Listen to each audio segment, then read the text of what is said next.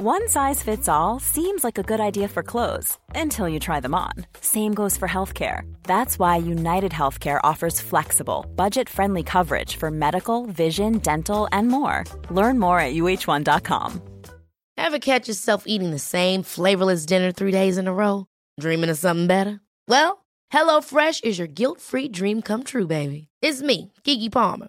Let's wake up those taste buds with hot, juicy pecan-crusted chicken or garlic butter shrimp scampi. Hello Fresh. Stop dreaming of all the delicious possibilities and dig in at HelloFresh.com. Let's get this dinner party started.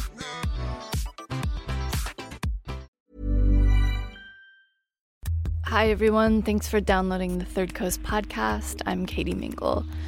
I've got a brand new resound for your ears, but first, a quick invite.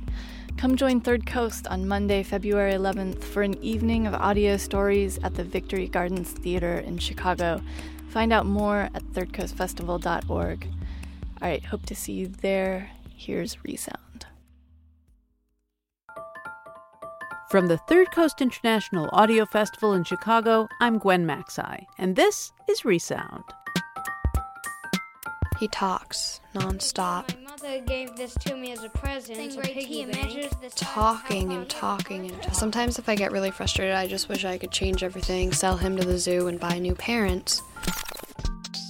Resound is a remix of music, documentaries, found sound, sound bites, and little audio familia we find all over the world. On the air, the internet, we listen to everything we can get our ears on and bring you the best of what we hear each week on Resound. I recall her saying to me once, David, don't ever abandon your brother.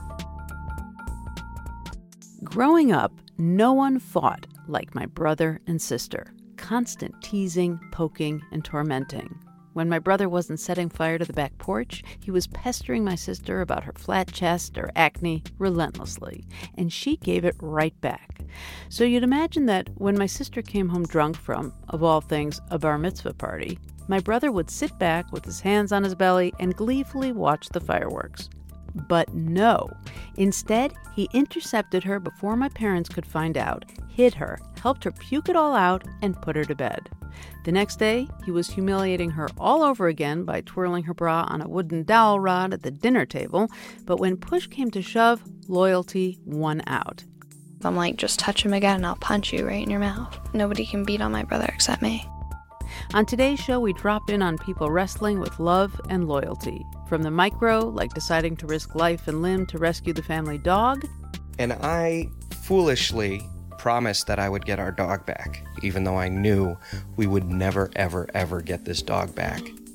To the macro, like deciding to turn your own brother into the FBI. They brought out a map of rural Montana and asked me to point out the spot on the map where my brother lived. Stay tuned.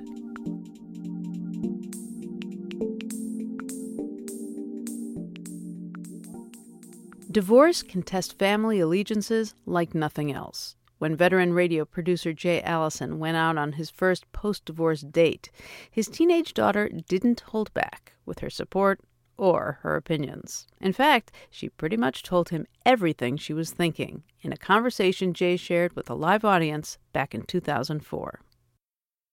Seeing the living room of the house I've been occupying for several years since the end of my long marriage. During that time, no dates. My oldest daughter, Lily, a 10th grader, is visiting. We've finished dinner and are sitting around, and it feels like a good time to mention that I have finally had my first date. As I suspected, she has a flood of questions, which I have decided in advance not to answer. Instead, I start taking notes.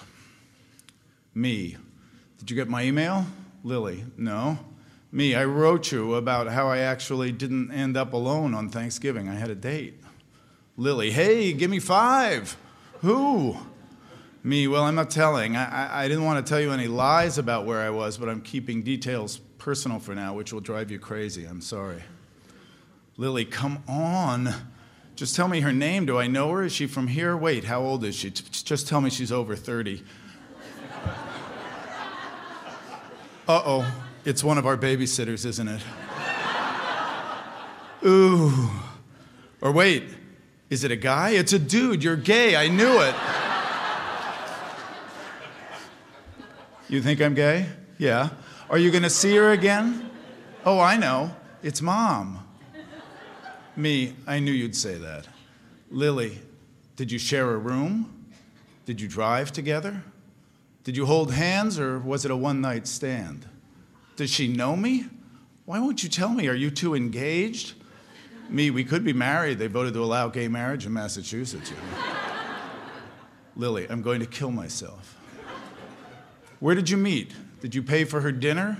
Is she your girlfriend? Dad, you have to tell me. If you don't tell me, I'll get pissed and do what I did to Mom's boyfriend and egg her car. Wait, is she in my grade? She probably is, oh God. Me, she's not. Lily, does she dye her hair? Does she wear makeup? Is she hot? Does she smoke? Wait, that's an issue for me. Me, you mean you don't like smokers? Lily, not in stepmothers, only in boyfriends. Wait, I'm gonna check your caller ID. Beep, beep, beep, beep, beep. Okay, Jens Barawe, who's that? He happened to be my divorce attorney. That's her. Jens. So she'd be Jens Allison. Ooh. Is she coming for Christmas? I may have to fight her. What are your intentions toward my father, bitch?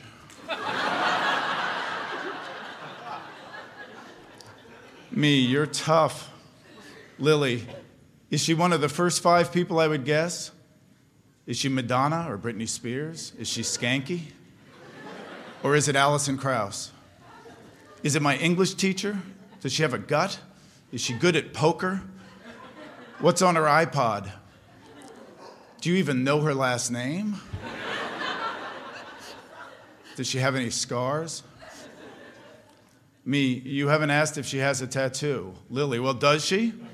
Does she know you have a long hair on your nose? Does she work in public radio? Does she know who she's messing with? Does she wear glasses? Is she a pothead, an alcoholic, a psycho? Does she play games with your heart? Did you watch the sunset over a lake? Did the night watchman catch you hooking up? Does she wear hats? Does she know Britney Spears? Can she get me tickets? Is she any good for things like that? Me, it was just a date, you know. Lily, she's not a Yankees fan, is she? Is she one of your old girlfriends, like the freckly one from Indiana Jones? Does she kiss on the first date? Would she like me? Is she taller than me? Me, I'll tell you one thing. We drove on Route 35. I'm not saying what state that's in. And there was no one around, and it was late at night and rainy. We stopped the car and turned up the radio and danced in the road. Lily, high five. Well, as long as she makes you happy, Dad, I can't hate her too much.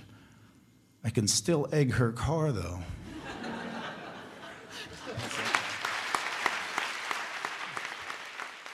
Grilling Me Softly was written by Jay Allison for the New York Times Magazine and read aloud at the Nieman Conference on Narrative Journalism. A postscript. Jay is now married to the date in the story and has 2 more kids. We hear that Lily and her siblings approve. Now are you ready for the next family scene? Here we go. Siblings share your life story like no one else can. As a friend of mine says, they're the only other witnesses to the insanity. But it ain't always easy. From early on, Marissa Skilling's feelings about her brother vacillated between love and hate. Some days she wanted to hug him, and some days she wanted to strangle him. I remember when he was born. I was 4.5. I was waiting in the waiting room, and I was sitting on my aunt's lap, and my dad came down and said it was a boy. And I was so excited because I did not want another girl. I wanted a boy. And then about 2 weeks later, we had to share a room, even when he was that little, and I decided that he needed to go back where he came from, because as a baby, he never, ever stopped screaming. I didn't understand why he was screaming, and then when we found out that he had a mental disability, I didn't understand. My name is Marissa Skillings. I am 15 years old. My brother's name is Andrew. He's 11, and he has autism. I don't hate my brother. I'd kill for him. But I could kill him, too. Here is an alarm clock that if you push it, it tells you the time. 6:07. He talks nonstop. My mother gave this to me as a present. It's a piggy bank. Talking and talking and talking. It can tell what coin it is. He'll tell anybody information about any animal, whether they want to hear it or not. She had a snake that was, if it laid down on the floor and stretched. People can tell Andrew has a disability because of his hand gestures and the way he moves. When he gets nervous, he moves his hands back and forth.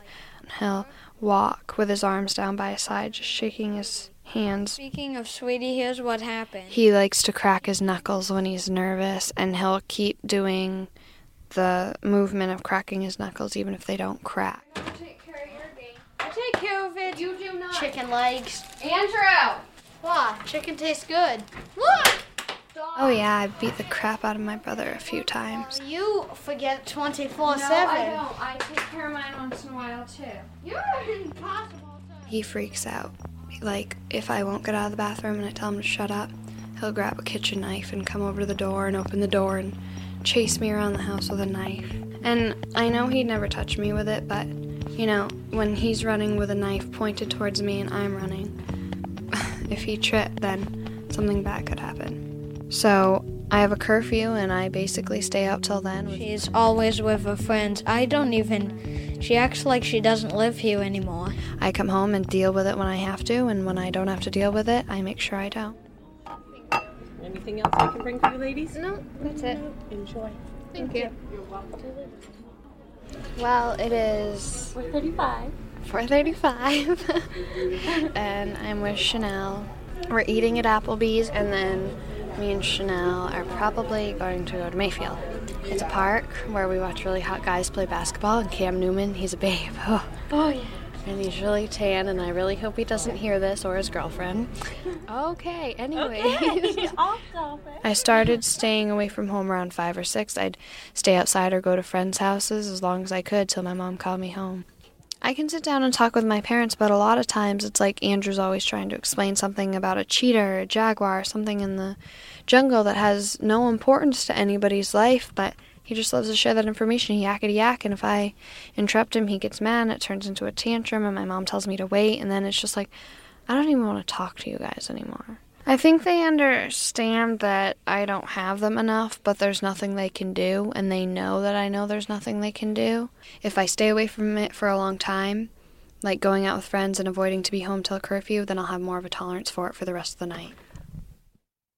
Marissa, she has the guts, and I don't. It's like all of a sudden we just had this transfer. All of my guts went into her. When you're at the age of 11, you're going to have kids, and they're going to tease you and say mean things. It's just a stage you go through in school. I do not stand up for myself. She stands up for me. Socially, he needs help, so I have to protect him and be there for him more than a normal big sister would. The neighborhood we lived in, like back at our old house, this kid kept picking on him every day and beat him up. A kid was throwing rocks at me, and I picked a piece of cardboard up to shield myself, and one went over and hit me in the head. I ran to the house crying, and my sister had her PJs on. And I just said, who? And he said his name, and then I went and found him. I came outside, and I saw him running up the street, so I chased him, and then I cornered him into a fence, and I slapped him. He was scared. He was like in tears. My face, I'm sure, was beet red, and I was like gritting my teeth. I'm like, just touch him again and I'll punch you right in your mouth. Well, I'm just glad to have somebody like that, even though she can't clobber me if she wants to. Yeah, I was really mad because nobody can beat on my brother except me. When we got back from Applebee's, we came upstairs, and Chanel and I walked down to the trampoline. Want to get on, Andrew? Well, throw me on it, yeah. Sometimes if I get really frustrated, I just wish I could change everything, sell him to the zoo, and buy new parents. But then, the times where I'm actually appreciating things and I'm not in the moment where I'm steaming mad, I really do appreciate what I have. He's laughing and he's trying to hold it in. I don't think I'd change anything, because this is what I'm used to and this is my life, and Andrew wouldn't be like the Andrew I know and love if he was different, because autism is his whole personality. I like Marissa. She's awesome and she's my sister ever. Ah! You're my sister ever. I love you. I hope nothing happens to you. And I'll give my life for you. No, you wouldn't. I would. Now don't kill me.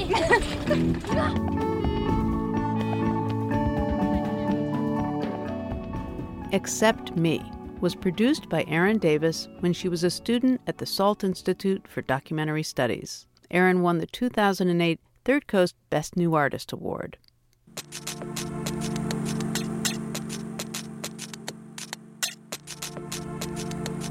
As Ted grew older and was a teenager, I always got the sense, he didn't need people.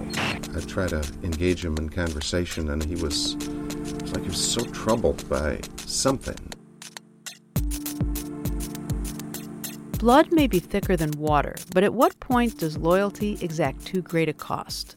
Our next story is about one very devoted brother who suddenly and unexpectedly finds himself grappling with this question as he confronts an absolutely unthinkable situation.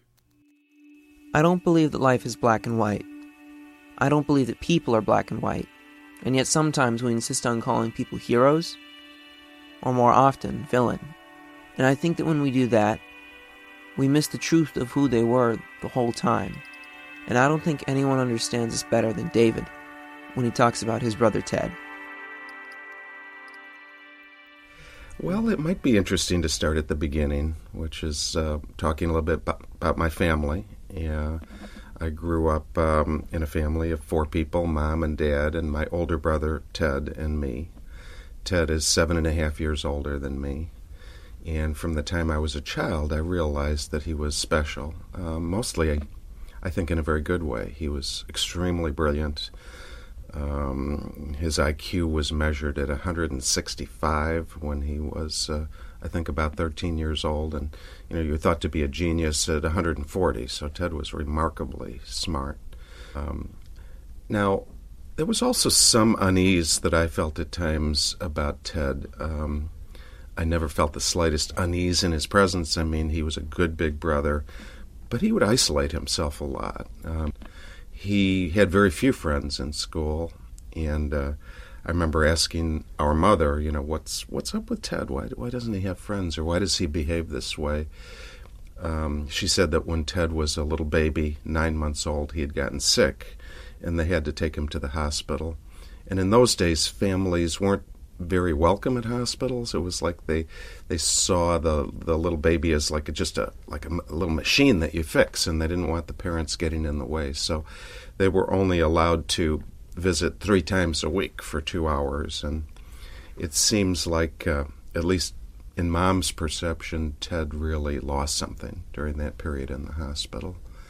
I recall her saying to me once, David, don't ever abandon your brother.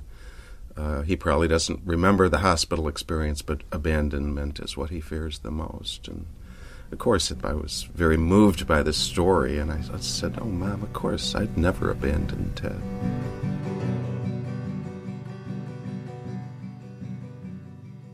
At the age of 16, Ted entered Harvard. It should have been a fresh start. When Ted was in college, actually, he was terribly stressed. He had volunteered for a psychological experiment of young men at Harvard, and it was an experiment that he was involved in for 3 years, and it was clearly an abusive experiment. It would not pass today's ethical tests for informed consent, respecting the dignity of the experiments involved subjecting young men to stress, having their values, their dignity challenged, and seeing how they would react to that. Might have been 16. I know Mom remembered having to sign a release because he was not yet 18, and her thought at the time was, well, maybe these nice psychologists will help my son with his, social awkwardness, and of course, the likelihood is that they did him grave damage. When did he start to endorse the views that he endorses now? I think he was probably in his early 20s. I don't, again, 7.5 years difference. I seem to remember that when I was in high school, so he might have been in his mid-20s, already teaching at Berkeley when he began to talk about, the downside of technology. There was a lot actually in the culture about this. The environmental movement was just getting started. Also in terms of his decision to leave his job and go out to Montana and try to live off the land. There was a whole movement back in the 60s and early 70s about, returning to the earth, returning to the land. So in some sense, there was a cultural context for it that made a lot of sense to me. But it seemed like Ted's views had a kind of obsessive quality about them, so that when we would talk, it would be hard for him to, look at it from any different way. It's like he had this one way of looking at it. So I sometimes had concerns that there was something overly rigid about the belief system, the ideology. At that point, I was living in Texas. I'd visited our parents, and I remember Mom saying, "Gee, Dave, on your way back to Texas, you think you might want to stop off in Montana and see Ted?" Mom's sense of geography was a little skewed there. Right. But I did really for her. I knew she was very worried, and I told her, I think Ted's okay, and certainly his hygiene was really awful, but that was his lifestyle. There were things we couldn't talk about. Seems like more things every year. But in general, I thought he'd found a niche for himself. He didn't seem terribly unhappy. And after that visit, I remember him writing me just a really loving letter of how much he had enjoyed the visit. He said, "David, you seem really happy, and I've never been happy, but it was good to see you in such a good mood." And then little did I know that within a year, as I was preparing to get married, Ted would cut off from me, and that was the last time I would see him until his trial. And at that point, a year earlier, he had killed somebody for the first time. So, when did you start to have suspicions? Interesting part of this story is that it was my wife, Linda, who first began to suspect. She was puzzled about her brother-in-law. I tried to explain his views on technology, and she clearly, after reading some of his letters, had persuaded me to see that he was sick, that he was mentally ill. It was Linda who persuaded me in 1990 to take some of Ted's letters to a psychiatrist to try to figure out what we might be able to do to help him. But in the summer of 1995, she kind of sat me down and said, "David, did you ever imagine, even as a remote possibility, that this Unabomber could be your brother Ted?" Now, a lot of young people don't remember, but back in 1995, the Unabomber was really a public obsession. He was the top of the FBI's most wanted list. The hunt for the Unabomber was the longest-running, most expensive criminal investigation in U.S. history. And here I am in my living room, and my wife's saying, "Do you think it's your brother?"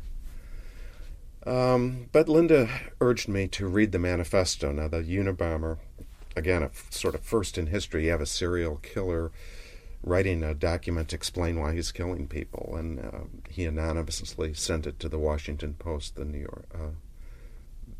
the New York Times, and it was eventually published as a special insert in the Washington Post. And when I began to read it, I thought I would be able to tell Linda that it wasn't Ted's ideology or writing, and instead I began to have this sinking feeling that it just was possible, that it could be him. Over the next 3 weeks, we really began to investigate carefully ourselves. I read everything I could find on the Unabomber. I'd saved most of Ted's letters, so I had nearly 100 of his letters saved over the years, some of them touching on the theme of technology. And for weeks, Linda and I would come home from work and we'd sit on our couch after dinner and compare passages from the manifesto with passages from the letters. And, eventually I got to the point of telling her I thought it was like a 50-50 chance. And so we really have two questions at this point. One question is, is he or isn't he the Unabomber? But the second question is, what do we do about this? And so we ended up sending some letters to a guy who did forensic language analysis, asking him to compare a few of my brother's writings on technology with passages in the manifesto. And he assembled a team of people that told us they thought it was a 60% possibility that, in effect, that my brother had written the manifesto. And at that point, Linda and I really felt, we both felt, we couldn't just stand by and wait until somebody else was killed. So we made the decision to contact the authorities. Did that feel at all like betrayal? Absolutely. Remember the first meeting we had with people from the FBI, and they brought out a map of rural Montana and asked me to point out the spot on the map where my brother lived. And, as I walk and put my finger down on the spot, I realized I could be, sealing my brother's fate. I could be sending him to his death. When Ted was arrested, I think on April 3rd, 1996, they found lots of incriminating evidence in his cabin. The most chilling thing they found was another live bomb under his bed, wrapped in a package ready to be mailed to someone. And at that point, I think it was obvious that we had acted for good reason. Ted would have killed somebody else if we had not come forward to stop him. How did your mother take the news? Yeah, I actually had to go and tell Mom that, not only what we suspected, but also the role I'd played in the turning Ted in. And I knew that she loved both Ted and me with all her heart. What I couldn't predict was how she would deal with this. How would she reconcile it? I was really kind of deathly afraid that I might lose her love when I told her that I'd turned in my own brother. And I said, Mom, I think there's a real possibility that Ted might be involved in these bombings. And, her first reaction, Mother's reaction, she just kind of blurted out, "Oh, don't tell anyone," And then I had to say, "Well, Mom, I've actually gone to the FBI. I've been worried. I couldn't live with myself if somebody else were killed, and I've told them, and they're now investigating Ted." And she just kind of sat in her chair for maybe a minute, and then she slowly got up and walked up to me. I was kind of standing in the middle of the living room, and she just reached her arms up around my neck and put a kiss on my cheek. And the first thing she said was, "David, I can't imagine what you've been struggling with." And then the next thing she said was, "David, I know that you love Ted. I know that you wouldn't have done this unless you truly felt that you had to." I like to tell a story from the time I think I was about 3 years old that really sort of symbolized, I think, the way Ted and I interacted. When I was about 3 years old, our family had moved from an inner city neighborhood in Chicago out to a home in the suburbs. It was our first, house to live in, and it was quite a change for me because we had a backyard, and it was a safe neighborhood, and so I was allowed to go out in the backyard and play. And at the age of 3, I was very short, but I used to push my way out through this screen door we had in the back and play around and, meet other children and have a ball. And I remember the only frustration that I experienced at that time was that I couldn't enter the house myself. I was so short, I couldn't quite reach the doorknob on the screen door to pull it open and let myself in. And So I remember standing out on the back porch, like knocking on the door or calling out inside the house, "Mom, Dad, Teddy, come and let me in." And this went on for a while, but I remember one time my brother came out of the house, so he's maybe about 11 years old at this point, but always a very ingenious person. And I saw him fiddling around at the back door, and I walked up there thinking, what's Teddy doing? And what he had done, he had taken a spool of thread from our mother's sewing kit and a hammer and nail from Dad's toolkit in the basement, and he removed the thread from the spool. So he's got this bare spool, he kind of lines it up on the door, puts the nail in the hole in the spool, and he's hammering the spool onto the door. And I'm kind of puzzled, but when he's done, he says, "Dave, see if this works." And all of a sudden I realized what he'd done. He'd made this little makeshift door handle for his little brother.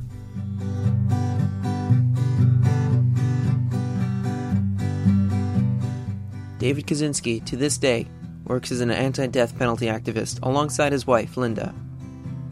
Ted is currently serving out his life sentence in a penitentiary in Colorado.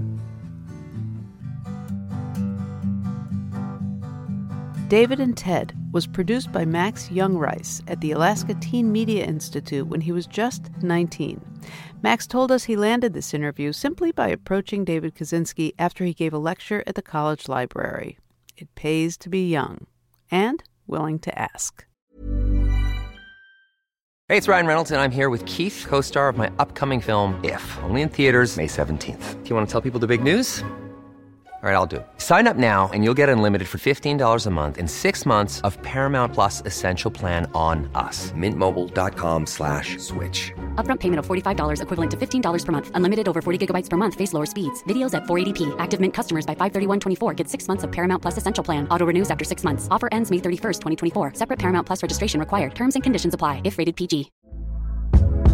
Hey there, it's Michelle Norris. I'm host of a podcast called Your Mama's Kitchen. When I travel, I'm usually looking for a way to find a taste of home when I'm not at home. And one of the things I love to do when I am at home is entertain. And Airbnb allows me to do that. When I was in California recently, I rented a house that had a great kitchen. And when we were sitting around the table, we're all thinking, we're in someone else's house. Someone could be in all of our homes as well. If you have a home, but you're not always at home, you have an Airbnb. Your home might be worth more than you think. Find out how much at airbnb.com/host.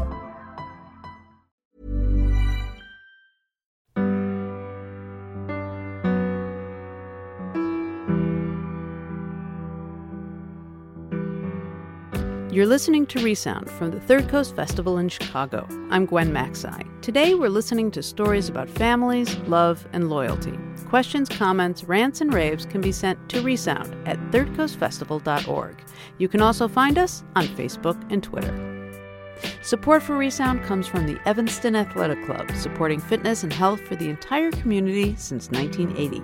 More information on the Evanston Athletic Club services is available at chicagoathleticclubs.com.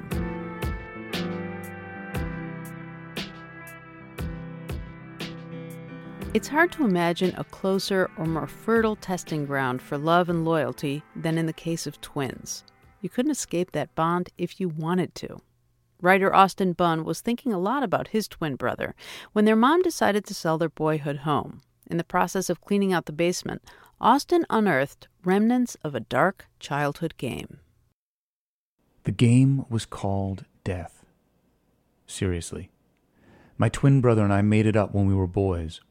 One of us would spend an hour in the basement rigging it up with all kinds of spooky creepy notes written in ketchup like, "You will die soon," and "Satan is near." Or maybe just the big kitchen knives.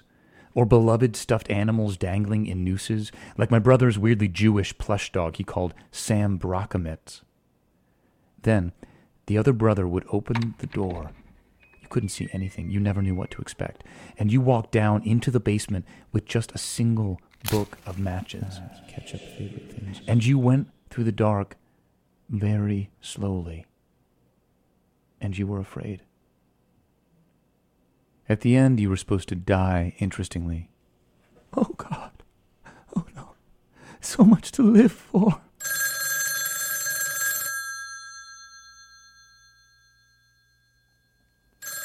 2 years ago, in the early morning, my mother calls me. Mom, whoa. Do you know what time it is, Mom? Because I'll tell you what time it is, Mom. It's darkness o'clock. And she tells me that she sold it. She sold our childhood home. The tremors from the disease made the stairs in the house, impossible for her. It was all just too much space to clean, to care about. Our town has been changing a lot anyway. New people, wealthy people. I heard the realtor on her cell phone call our house a teardown. A teardown.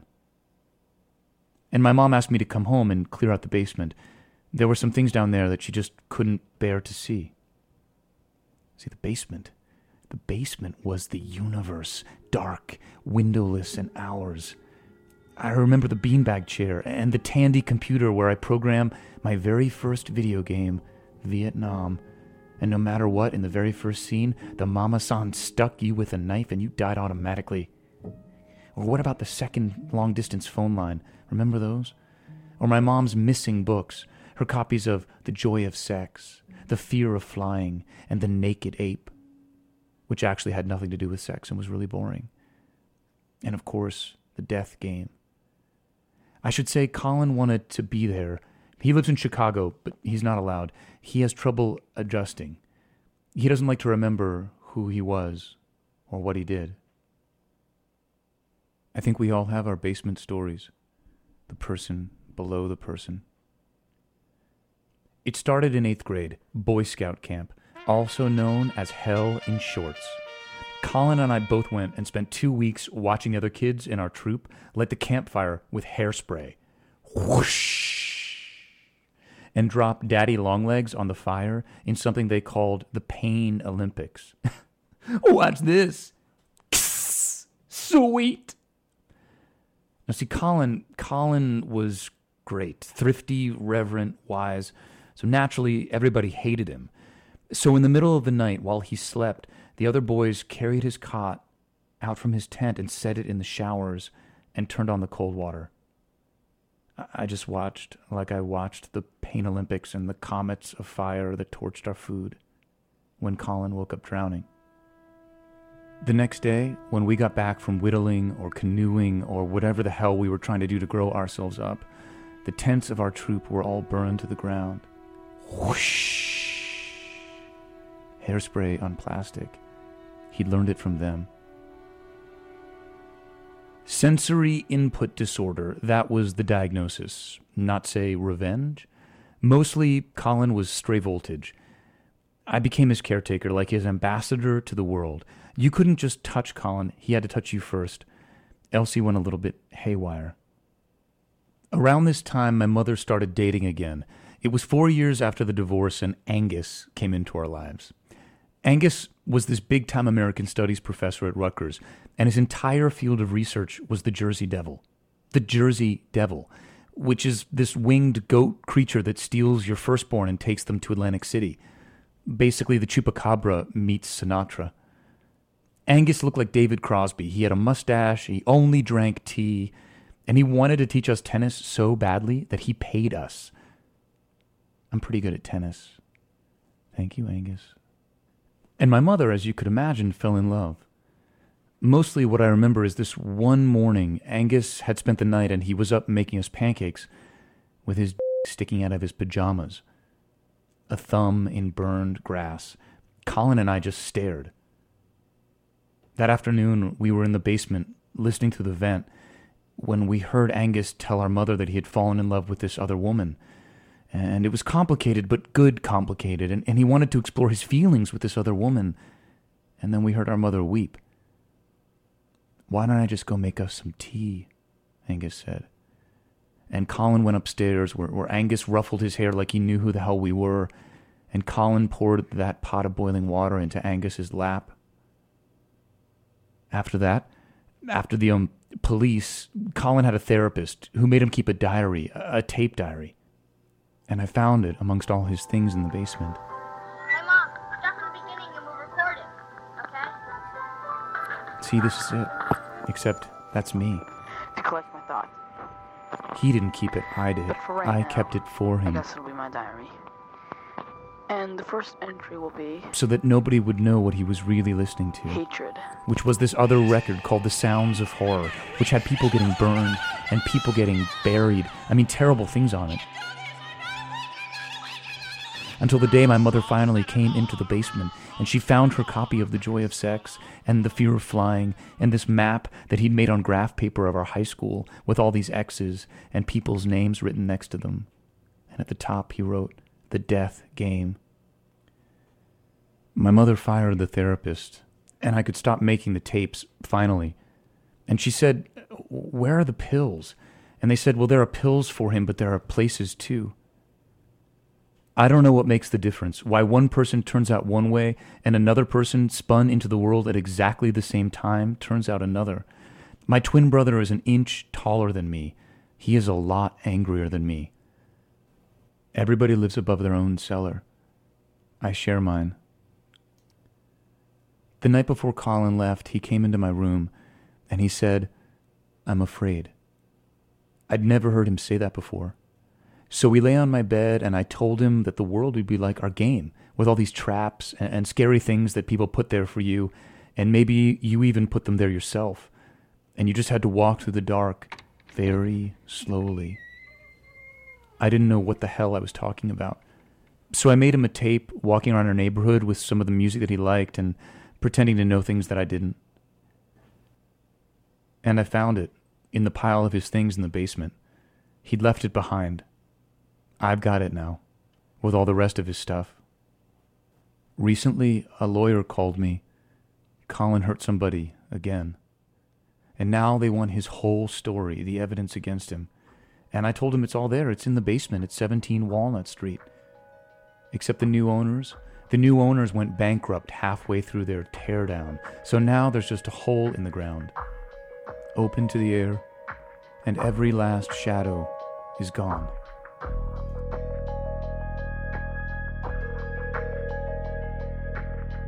Basement Story was produced by Austin Bunn. Though he writes regularly for magazines and fiction journals, Basement Story, produced in 2010, was Austin's first audio production. Read some of his reflections on making this story at thirdcoastfestival.org. Did you see this dog? I showed her the flyer. I told her it's my dog. And I said, "You haven't seen this dog? A new dog." And now, a little levity. To end the show, a story about a small mistake that sets off big hijinks, resulting in a wild testament to a father's loyalty. Several years ago, Melanie Hoops and Ed Herbstman lost something extremely valuable and cute. This is the story of how it was found.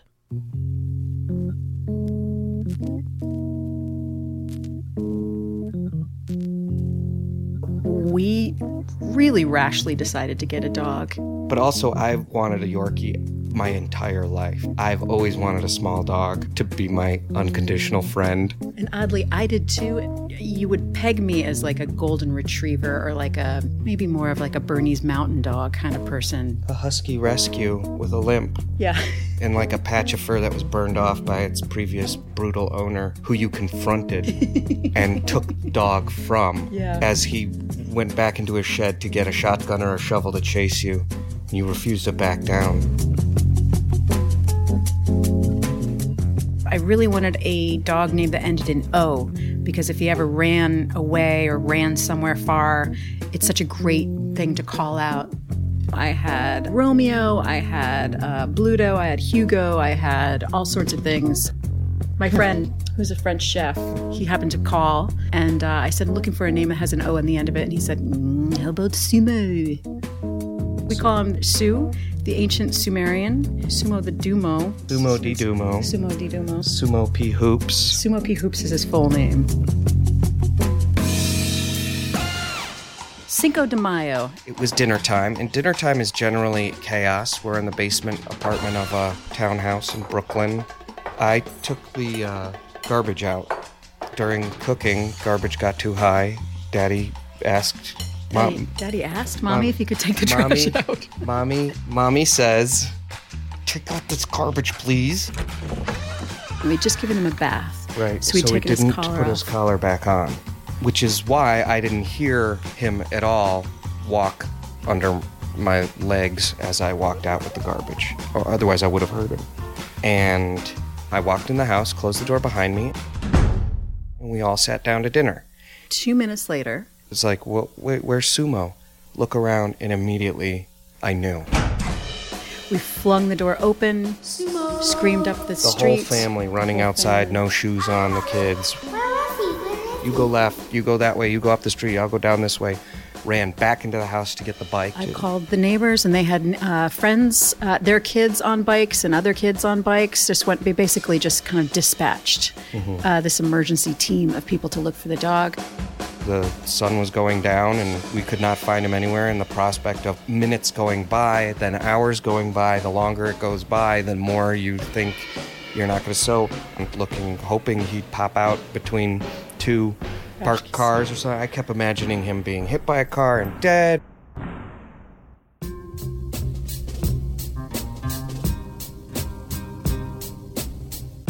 What I thought, I had instantly, almost immediately, given up hope, which is something I'm not proud of at all. But I instantly thought that he was outside when he got outside and we were making steak, he was outside, and someone from New Jersey, and this was just so plain in my head, opened their car door, picked him up, put him in the car, and drove back to New Jersey. I was almost certain that I remember you saying that. They're probably on the Holland Tunnel right now. I think we're gonna find him. The kids were just incredibly, consistently a source of hope. They were like, don't worry, he'll come back. He'll come back. He'll probably just show up. He's probably visiting friends. Oh, I mean, it was just the sweetest thing just to hear this kind of continuation of like, I wonder what Sumo's thinking now. Yeah, wonder what he's eating for dinner. Wonder what they're feeding him. I hope he's having a good time wherever he is. He'll come back. I know he will. And I foolishly, for some reason, promised that I would get our dog back, even though I knew we would never, ever, ever get this dog back. Since my dad is like really good with this kind of stuff, the odds go up a little bit. Well, it was weird in the morning because there was no sound of Sumo. Seeing his bowl and seeing his treats and his toys. And as you walked to preschool, you probably passed one of the 300 posters I had been taping up that night. Right. Everywhere. Beautiful photo of Sumo. Gorgeous. Big reward, which you're not supposed to put up there, but I didn't give a I'm not going to be like, well, I want to discourage future kidnappers. I don't care about that. Yeah, you really is. I'm like, I'll pay the ransom. Yeah.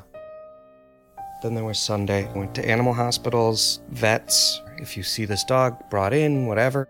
And Monday came, and I'm on my bike with a little satchel filled with the flyers that I'm taping up everywhere, and just putting it over flyers, whatever the flyers were. I didn't care. It could be a missing person. Sidewalk sale right now.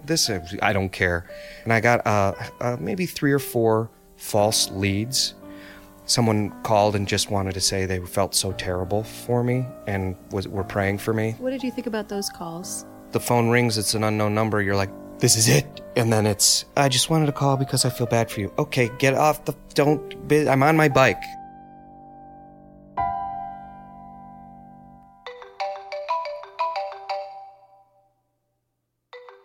I get a call. Lost dog? Yes. I know something about your dog. She literally said the words, I know where your dog is, but I don't want to tell you because I fear for my safety. She said, fear for my safety. And I immediately went into... Cop mode. You call it cop mode, but I don't. Because cop mode to me is like, you'll tell me or else you're in trouble. No, but like your verbal judo, like right, your, right. What they teach you before you become a cop in the academy. It's, I understand you're upset, but this is very important because my kids are expecting me to come home with this dog. He's our family member. He's like our child. So I immediately went to the most emotional place I could. What is it that you know? And she's like, oh, my boyfriend he does not want me to tell you this. I can't tell you where the dog is, but I don't like how it's being treated. It's not right what they're doing, so I want you to know that. I was like, well, I really appreciate that. There is a reward. I would pay you. She's like, I don't want your money.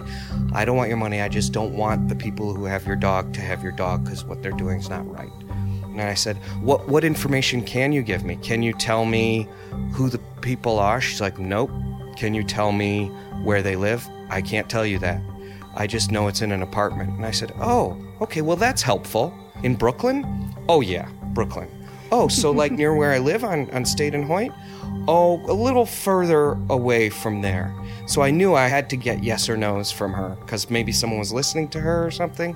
I didn't have a lot of time, though, because she kept being like, I gotta go. She finally said, your dog was picked up by a crackhead. No, did you say crackhead or junkie? Crackhead. Oh, we said junkie because when we told the kids, somehow junkie was an easier word to explain to them than crackhead. He liked junk. He collected junk, I think Yeah, is the term. right. He's a junkie. Instead of like someone practicing. collecting junk? Yeah. Yeah. She told me a crackhead picked him up off the street, spent the night with him, sold him the next day for $50 to a guy who gave it to his girlfriend. And that's where the dog is now, with his girlfriend and her kids. She said, I can only tell you the kids' names are Patchy and Raul. And she said, and sometimes those kids play at the park on Warren and Court. That's their park they go to regularly. She said, oh, and they go there after school, which is, and I looked at my watch, it was 20 minutes till school ends. It was almost 3 o'clock, basically, so I zip over to that park. I hung out till like 4:15, nothing. And so I was thinking, well, if this is where they go to the park every day, they must live around here. So I went around and looked at all the buildings there and was looking for anything out of the ordinary. I was asking everybody if they saw any new dogs. And then I saw this building that was an old, dilapidated building sandwiched very tightly between two new developments. One was completed, a completed condo, and the other was like under construction, luxury condo. And I look, and on the front stoop is a half-full bag of old dog food. And on it, with a pen, someone had written with like a blue Bic pen, either congrats or for your new dog or something like that. It was something like a piece of evidence, an obvious piece of evidence. And all I had was Raul and Patchy. And then this building seemed to be sticking out. And I looked on all the names were all like, rain had made all the little pieces of paper that with their names on it turned to mush over the years. You couldn't make out a single name. There were like 9 different apartments in there. And I walked back and forth until I saw a mail carrier. And I went up to her and I said, did you see this dog? I showed her the flyer. I told her it's my dog. And I said, you haven't seen this dog, a new dog lately? She said, this is my first day back after 8 months of maternity leave, the mail carrier said. So she wouldn't see any new dogs at all. And I said, well, do you know any kids on the block named Raul and Patchy? And she said, Patchy? Patchy's not a name. And I was like, well, that's maybe a nickname, Patchy. She's like, nope, sorry. And then I was like, huh, okay, so no Raul? And she goes, well, there's a Raul, but there's no Patchy. His sister's named Patricia. Right? And I was like, where do they live? And she's like, I'm not at liberty to say. And then I just took the flyer out of my bag again and showed her. And I said, this is my kid's dog. I have a lead that says Raul and Patchy have this dog. And she looked at the dog. She's like, made that, oh, cute face. Like, oh. And then she points to the building that I was looking at. And she said, they live over there. And I was like, oh, that's where I thought they lived. It's apartment 8, right? And she's like, no, 9, the top floor.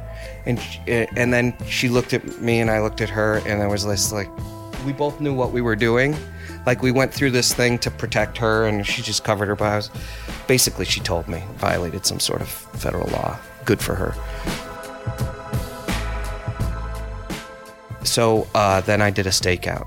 Which included, I think it was 2 liters of Mountain Dew and a box of snow caps. And a Details magazine, because I thought, this will be interesting enough to read while waiting, but not so interesting I'll accidentally miss anything.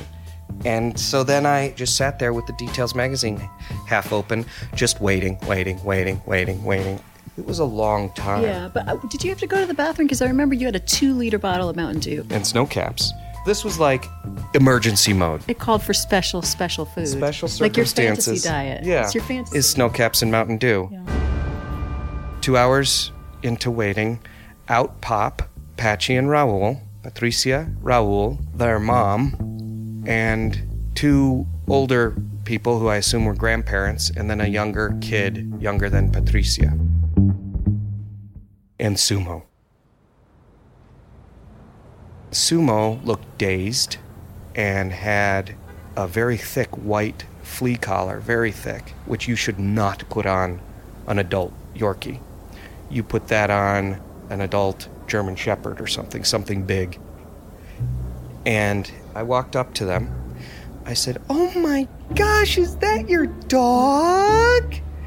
And they were like, "Yes." And I bent down and I said, "He's so cute," just to like quadruple confirm that it was Sumo. And I looked at him and I picked him up and I took their leash off his collar and I said, "This is my dog." And I pulled out the flyer, said, "This is my dog. He was stolen from me and you got it from someone who stole it." And the older kid, Raul, was twice my size. I'm 5'10". He had to be 6'6", 220, whatever. And he goes, "Oh, what a good picture." And she thwacks him like, "Shut up." And then she said, "That's my puppy. He's a 2-year-old puppy. We've had him for 2 years." I said, "No, it's not. He's 6 years old. He's an adult dog." And then the little girl's like, "See, Mom, I told you he wasn't a puppy." Then she whacks with the back of her hand on top of the little girl's head, like whack. And then I said, "It's my dog. I'm not going to argue with you over my dog." And she said, "That dog cost me $200. And the boy said, "Mom, you said it was $50. Another thwack. I had a $50 bill in my hand. That was part of my tactic, was to like wave money in front of her and push her away at the same time. So I took I said, "I know you must have grown attached to this lovely dog overnight. Here's for your troubles and all the things you probably bought." And I gave her $50 and put it in her hand and squeezed it and pushed her away a little bit. And she looked at it and I started to walk away and she goes, wait. And I turned around and she said, "You may as well take this." And she gave me the leash. And that was that. That was their life with Sumo. I put Sumo in the bag and started to well up with what I can only describe as exhausted ecstasy. And I had Sumo in my bag, and I was riding home very careful with Sumo, holding him tight, and he was dazed and exhausted. He was just laying in my bag. And I got him home, and the kids and Mel weren't home. She was still picking them up from school. And I put him in the house, and I gave him a treat, and I pet him, and I took off that terrible flea collar, and I sat with him for a little bit, and then Mel called. And I hid the fact that I had the dog. And you said, "How are you?" And I was like, "I'm okay." Yeah. And I said, "How are you?" And you were like, "I'm okay." Yeah. And I was like, "Okay, you'll be home soon." And you were like, "So you're home now?" And I said, yeah, I'm taking a break. But so I remember putting my key in the lock, turning the door, and hearing a bark. Yeah. Wasn't your first thought like, Ed got a new dog? Yeah! Sumo!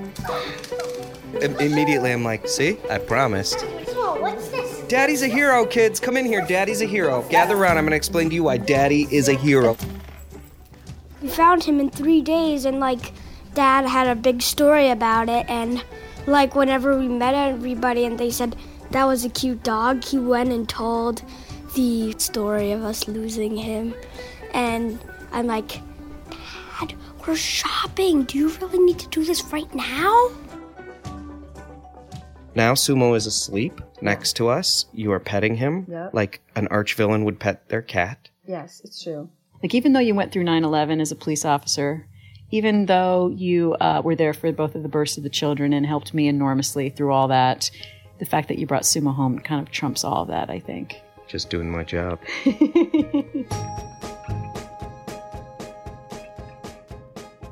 Finding Sumo was originally produced by Bob Carlson and Wendy Dorr for Unfictional, part of the independent producer project of KCRW in Los Angeles.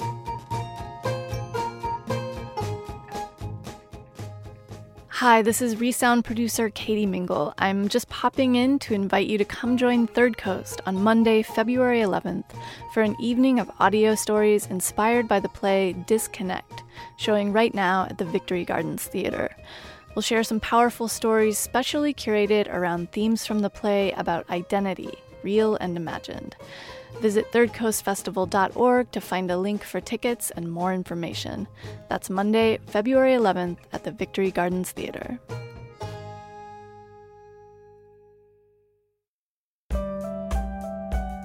Resound is a production of the Third Coast International Audio Festival in Chicago. I'm Gwen Macsai. The program is produced by Katie Mingle and curated by Johanna Zorn and Julie Shapiro of the Third Coast Festival.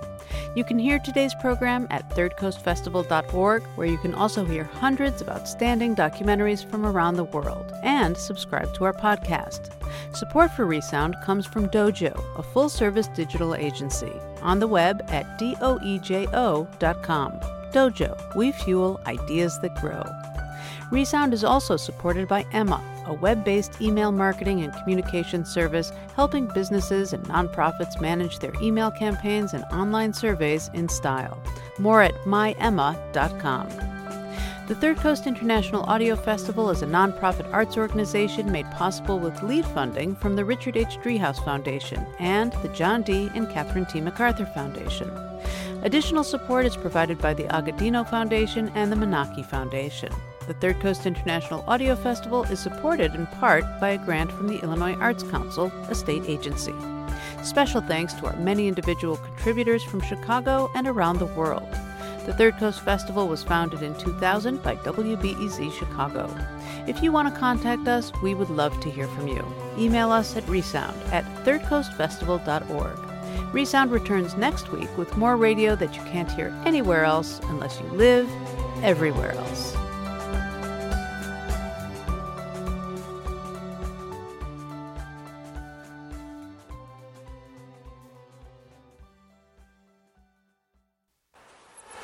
You've been listening to the Third Coast podcast. Stay connected with us through Facebook and Twitter, or by signing up for our email list at thirdcoastfestival.org. If you like what you heard today, consider writing us a review on iTunes or sending us a few bucks. As always, thanks for listening.